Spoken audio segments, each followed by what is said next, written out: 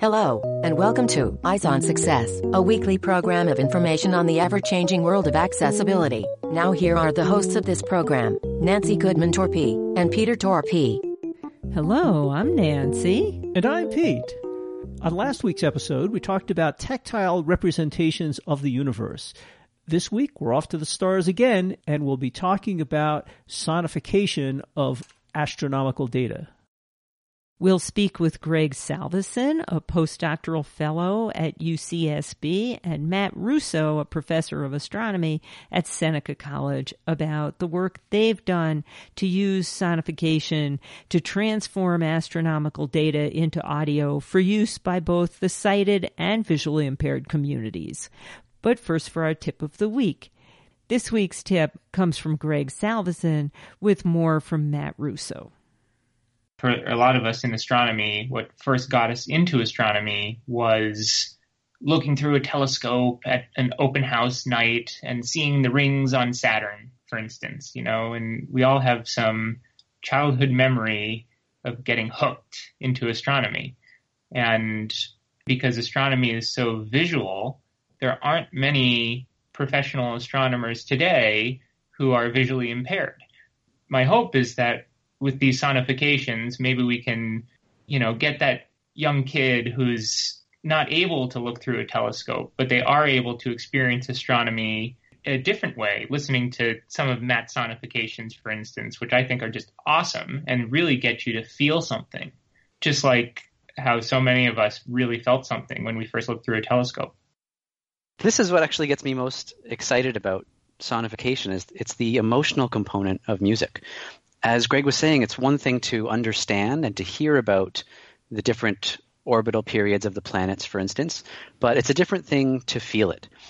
This has the potential to give people a more emotional connection to information or data or just the universe in general.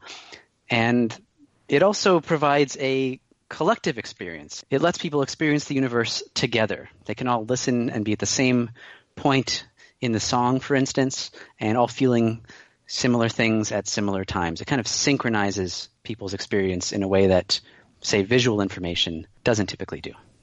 And in addition, they really sound cool, as you'll hear later.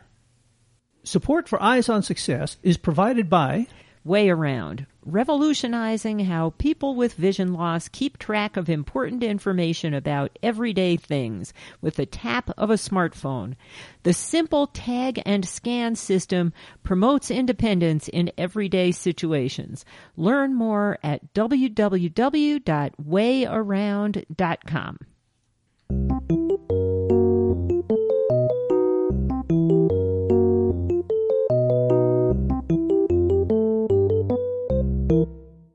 Let's start by meeting Greg and Matt and learning about their professional positions regarding astronomy.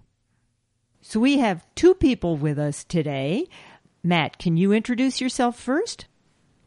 Hi, I'm Matt Russo.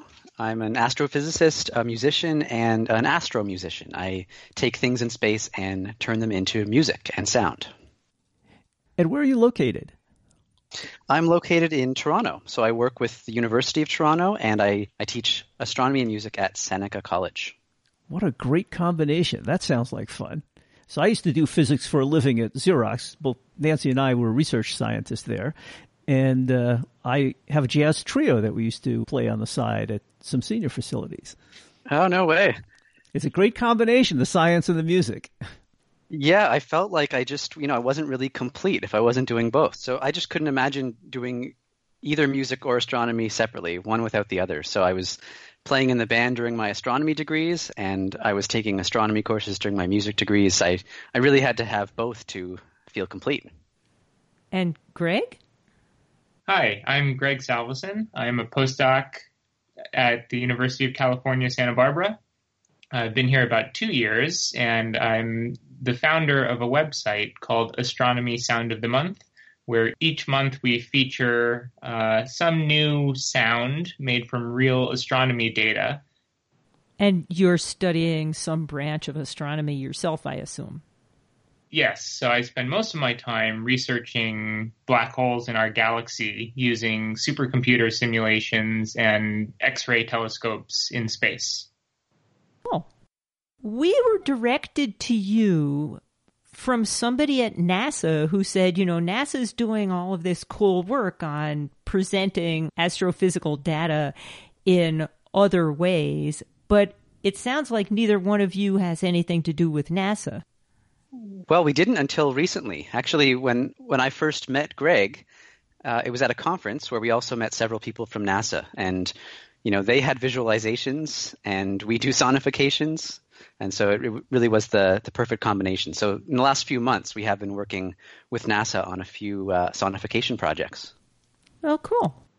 And I take it neither of you are visually impaired. This is just some alternate way of presenting data that sounds like fun based on your backgrounds and kind of interests.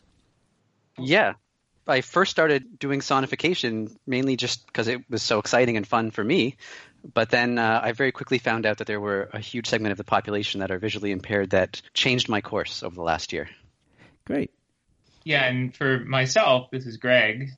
I was tinkering around with data sonification on my own, just on the side, having some fun with it, and I found it to be kind of a creative outlet. And unlike Matt, I don't have any musical ability or talent whatsoever, but this was sort of a way to tap into that creativity a little bit through the data sonification, and soon came to realize that it's super applicable to making astronomy, which is traditionally a visual science, accessible to people who are visually impaired. And on behalf of Pete and our listeners, we are glad you did. You are listening to Eyes on Success. Success, success, success, success, success. This week's focus topic is the work that Matt and Greg have done to convert astronomical information into audio. We think of astronomy as being primarily a visual science. How does sonification fit in? There's one point about that which I just love, that astronomy is usually thought of as a visual field, but you got to realize that the vast majority of data we receive from the universe and the vast majority of information in the universe can't be seen by anybody. It has to be translated in some way, for example, into a narrow visual spectrum, or in our cases, into the sonic spectrum that our ears can hear. It's really no different to me. We're just taking in data and converting it into a way that we can perceive with our senses. And so I don't really see sonification as very different from more typical, visualizations of astronomy. It has different strengths and different weaknesses, though. Well, and I think what you're referencing is a lot of people think about Galileo, and he had an optical telescope and he looked through it. But these days there are radio telescopes, and X-ray telescopes, and even the optical telescopes. There's nobody standing on top of the mountain looking through the eyepiece. There's all sorts of digital photographic and analytical tools that are being used to collect that data. That's right. And so that has to be translated into some visual or sonic form at some point. So before we get into demos of some of the sonifications that you guys made, which are really interesting, by the way, I enjoyed listening to your websites, maybe you can talk about some of the trade-offs that have to be made here and the philosophy and how you translate this physical data into sounds. I mean, with visual effects, for example, these different type of telescopes we've talked about, people make decisions as to what color should I make this, how should I represent this visually, and I assume you make similar assumptions sonically. That's right. So this is Greg speaking. Often when we're putting together a sonification, we choose to make it sound pleasing to the ear, and we can do this by binning, which is a technique that we use in visual data as well, visual representations of data, where any of your data that falls between two notes, you assign it to a single note or one or the other, which is ever closer. And we do this as well when we have a spectrum of light. We bin up the photons that we collect into a channel so that we're able to perceive that data better. And then I guess similarly to how you do the visualizations, where you'll translate light frequencies that aren't ordinarily visible to our eyes into something our eyes can see, you do the same thing with sound. That's right. So you may have heard of other examples that are more close to home, like taking bats, for instance. They use ultrasound echolocation. And if we want to actually hear that with human ears, we'll have to change the pitch to fit it into our human hearing range. And so there are many different rhythms and periodic signals happening in the universe that are either happening too slow or too fast for our ears to hear. And so we have to bring it into the human hearing range one way or the other. Well, maybe we can actually give some examples of what you're talking about here. I heard some very interesting examples on your website. I was quite taken with some of the examples of Jupiter's moons. They were very clear and easy to hear, but to understand what was going on, you probably need some description ahead of time. Jupiter is a really interesting case because it's one of the simplest examples of an orbital resonance, which just means a very simple fixed repeating pattern. And this is something Galileo noticed shortly after he discovered them in 1610. And the pattern is just that for every orbit of one of Jupiter's moons, Ganymede, the next one in Europa orbits twice. And for every orbit of Europa, the next moon in Io also orbits twice. And so you have this fixed repeating pattern among these three moons, and it's very similar to something a drummer might play. All you have to do is speed it up by several hundred thousands of times until it sounds like a normal human drum beat. But the rhythm is really there. These moons are playing music. What are the periods in days of the various moons of Jupiter? So in reality, the three inner moons of Jupiter take from 1 to about 7 days to go around Jupiter. And if we speed that up by several thousand times, we can hear their orbits as a fixed repeating rhythm, maybe happening once per second. And if we just keep speeding it up more and more and more, those rhythms will start turning into musical pitches. And so each moon produces a note. The notes sound good together. This is real musical harmony played by Jupiter's moons. So in the video that you have on your website, there's actually a video image as well as the audio, and it shows the moons circling Jupiter faster and faster and faster. So basically you're just speeding up the sound more and more and more? Yeah, we're speeding up time. This is actually an interactive app you can play as well, aside from the video. And in the app, you get to hold on to an image of the Juno probe, which is orbiting Jupiter, and you kind of use it like an accelerator. And so if you speed up time faster and faster, this rhythm of the moons gets faster and faster. And once the rhythm happens about faster than about 20 times per second, your ear stops hearing it as a rhythm and starts hearing it as a pitch. And that's pretty dramatic when that happens. It really gets my heart rate going every time I try it out. And I noticed on your website, you did have some controls in this applet where you could drop out one moon, include another, and just hear the differences in what was happening there. That's kind of cool. That's right. So there is an interactive app, and it's fully controllable with keyboard commands. So there's instructions on the website, and so you can play the moons like an instrument, turning on and off the rhythms or the pitches of 4 of Jupiter's large moons. Oh, what fun. And there are lots of other examples on the website. People should check them out. And we'll have a link to that in our show notes so you can easily find it. And here is a part of their audio rendition of the motion of Jupiter's moons as Matt just described.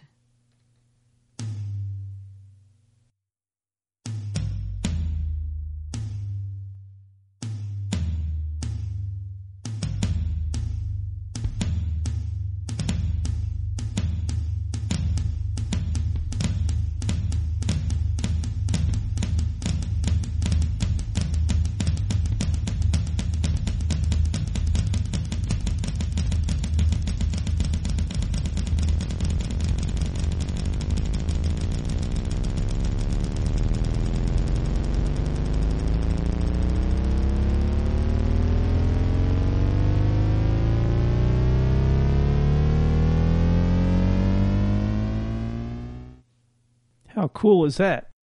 Greg, you've also done a number of simulations that you have up on the web. Can you give us a demonstration of one of the more interesting ones?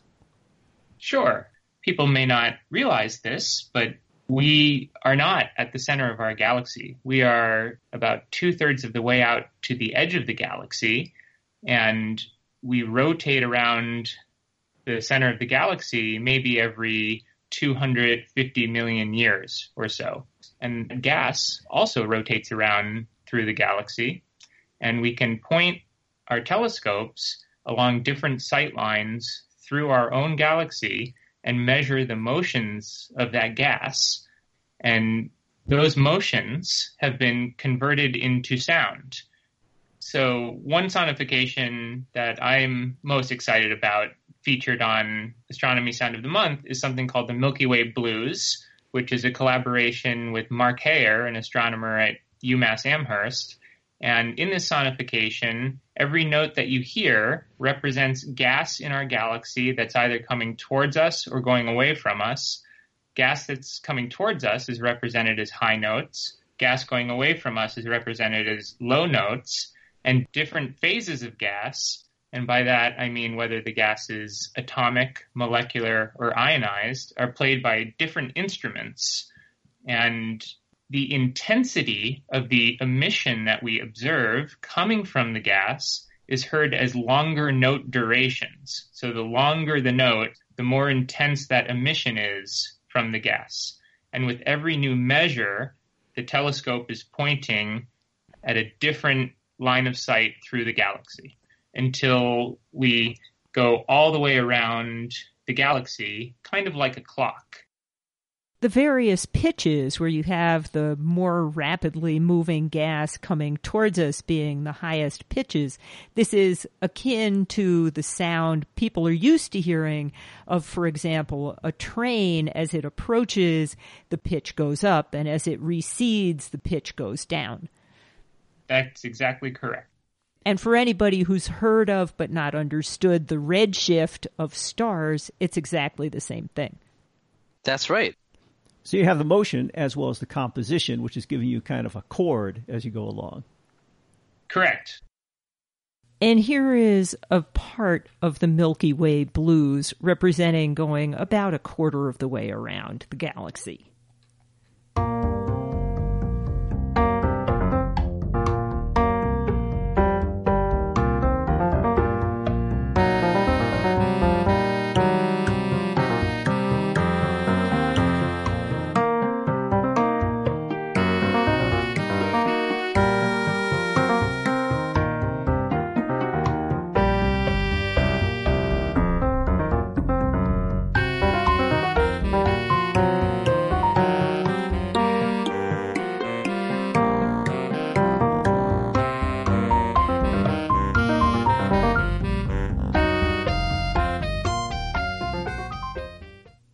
Who knew the universe could make such beautiful music?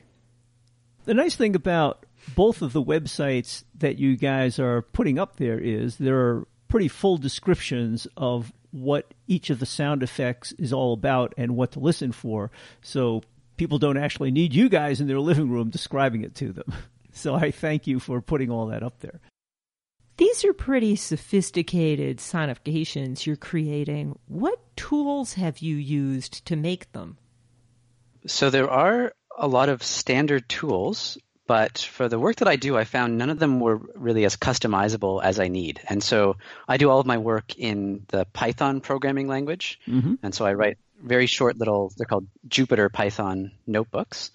And that's how I process the data. Well, sometimes I also work in music production software. So one of the music softwares I use is called Logic Pro, and that's where you get to kind of play around with different sounds or instruments or add sound effects like reverb, and you get to adjust the EQ, things like that.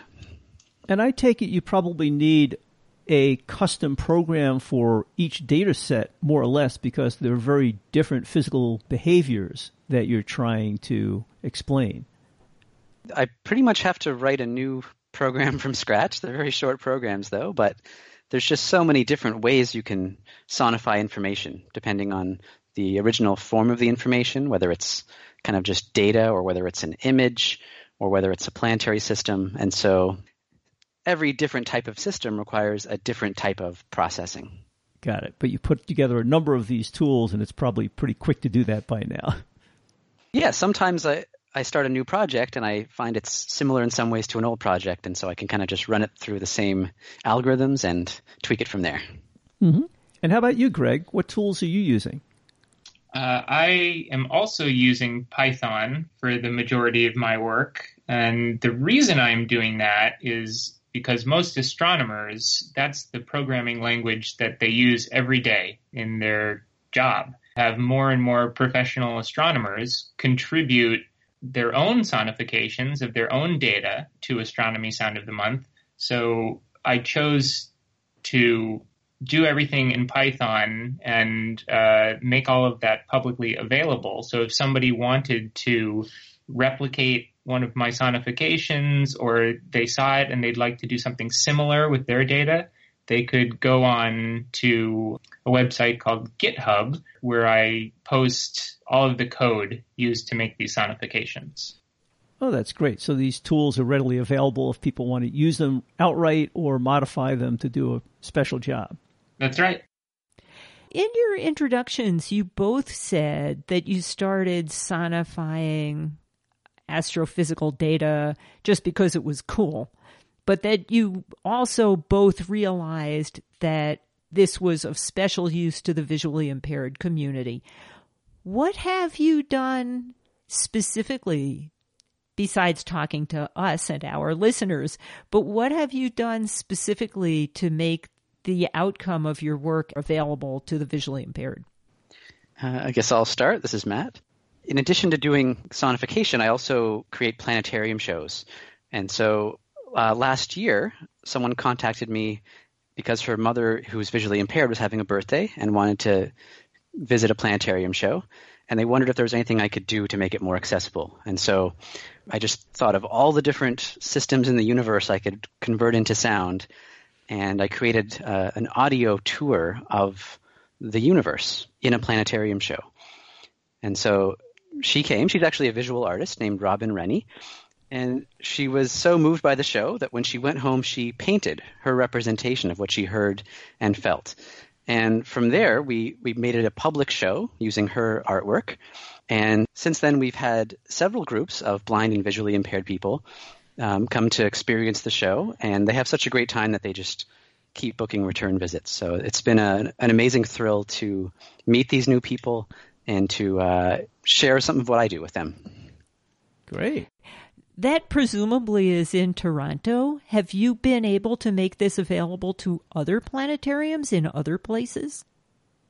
So that's actually the goal. Right now, it's just a small in-person live show, but we're working with some major planetariums to produce this for global distribution. So ideally, within the next year, you'll be able to go to the nearest planetarium, wherever you are in the world, and watch the show, which is called Our Musical Universe. That would be so cool.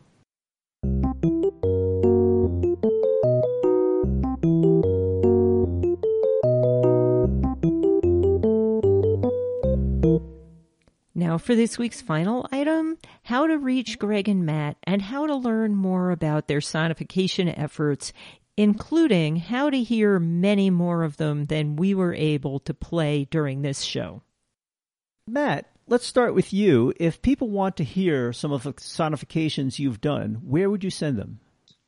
All of my work is available on my website, which is system-sounds.com. That's where you'll find the videos, the information about the videos, and some of our interactive apps that let you play things in astronomy as instruments. And it's all very keyboard friendly. That's right. We've made sure all of the interactive apps are keyboard accessible. And how about you, Greg? If people want to hear some of the sonifications you've put together, where would you send them? So you can visit the Astronomy Sound of the Month website, which is astrosom.com, and that's astrosom.com. And there we have the monthly sonification featured front and center with a short blurb that describes it. And we also have an archive page with every sonification we've featured so far, as well as a tab where you can contact me directly. And you also mentioned a webpage on GitHub where you're sharing some of these tools with a larger community. That's right. So each sonification, in the description, we always provide links to the source code that was used to produce the sonifications, and that's all on the Astronomy Sound of the Month website. Are there any social media venues that are related to these websites? Yes. System Sounds has a Twitter account at system_sounds. But I post most of my work on my personal Twitter account, which is at AstroMattRusso. And you, Greg? Astronomy Sound of the Month does have a Twitter page and a Facebook page. However, the best way to keep in touch with what's going on with Astronomy Sound of the Month is to subscribe, which you can do on the homepage of our website. And you'll receive a monthly email telling you about the newest sonification. And we also have a YouTube channel, which hosts all of the sonifications as well. And if anybody wanted to reach either of you directly, how would they do that? Okay, this is Matt. So you can reach me at contact@system-sounds.com. And that is posted on the System Sounds website as well. And Greg? You can reach me at astrosom42@gmail.com. That's ASTROSOM42@gmail.com. And we would like to play one more sonification that they call Hubble's Treasure Chest.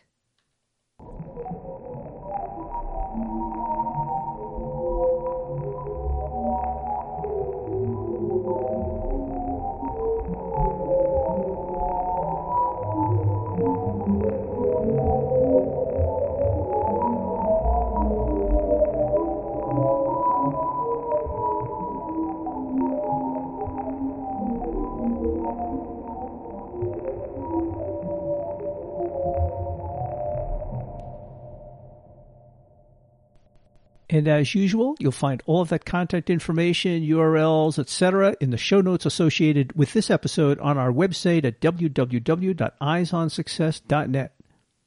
That's it for show number 1844. Next week on Eyes on Success, we'll be talking with a legally blind astronomer. Matt Renberg has been losing his vision since his youth and became legally blind while a graduate student, and he is now a practicing astronomer, and we'll get to hear from him about how he's able to do that. If you have any questions regarding something you've heard about on the show, or you'd like to share an idea for a future show, send an email to hosts@eyesonsuccess.net or call us at 585-210-8094. You've been listening to Eyes on Success, hosted and produced by Nancy Goodman Torpy and Peter Torpy and distributed by WXXI Reach Out Radio. Browse the full archive of programs, find instructions for subscribing to the podcasts, and much more at www.eyesonsuccess.net. You can also find us on iTunes and follow us on Facebook at Eyes on Success or Twitter at _Eyes on Success. We hope you will join us again next week for more information and updates on products for accessible living. Thanks for listening to Eyes on Success and have a nice day.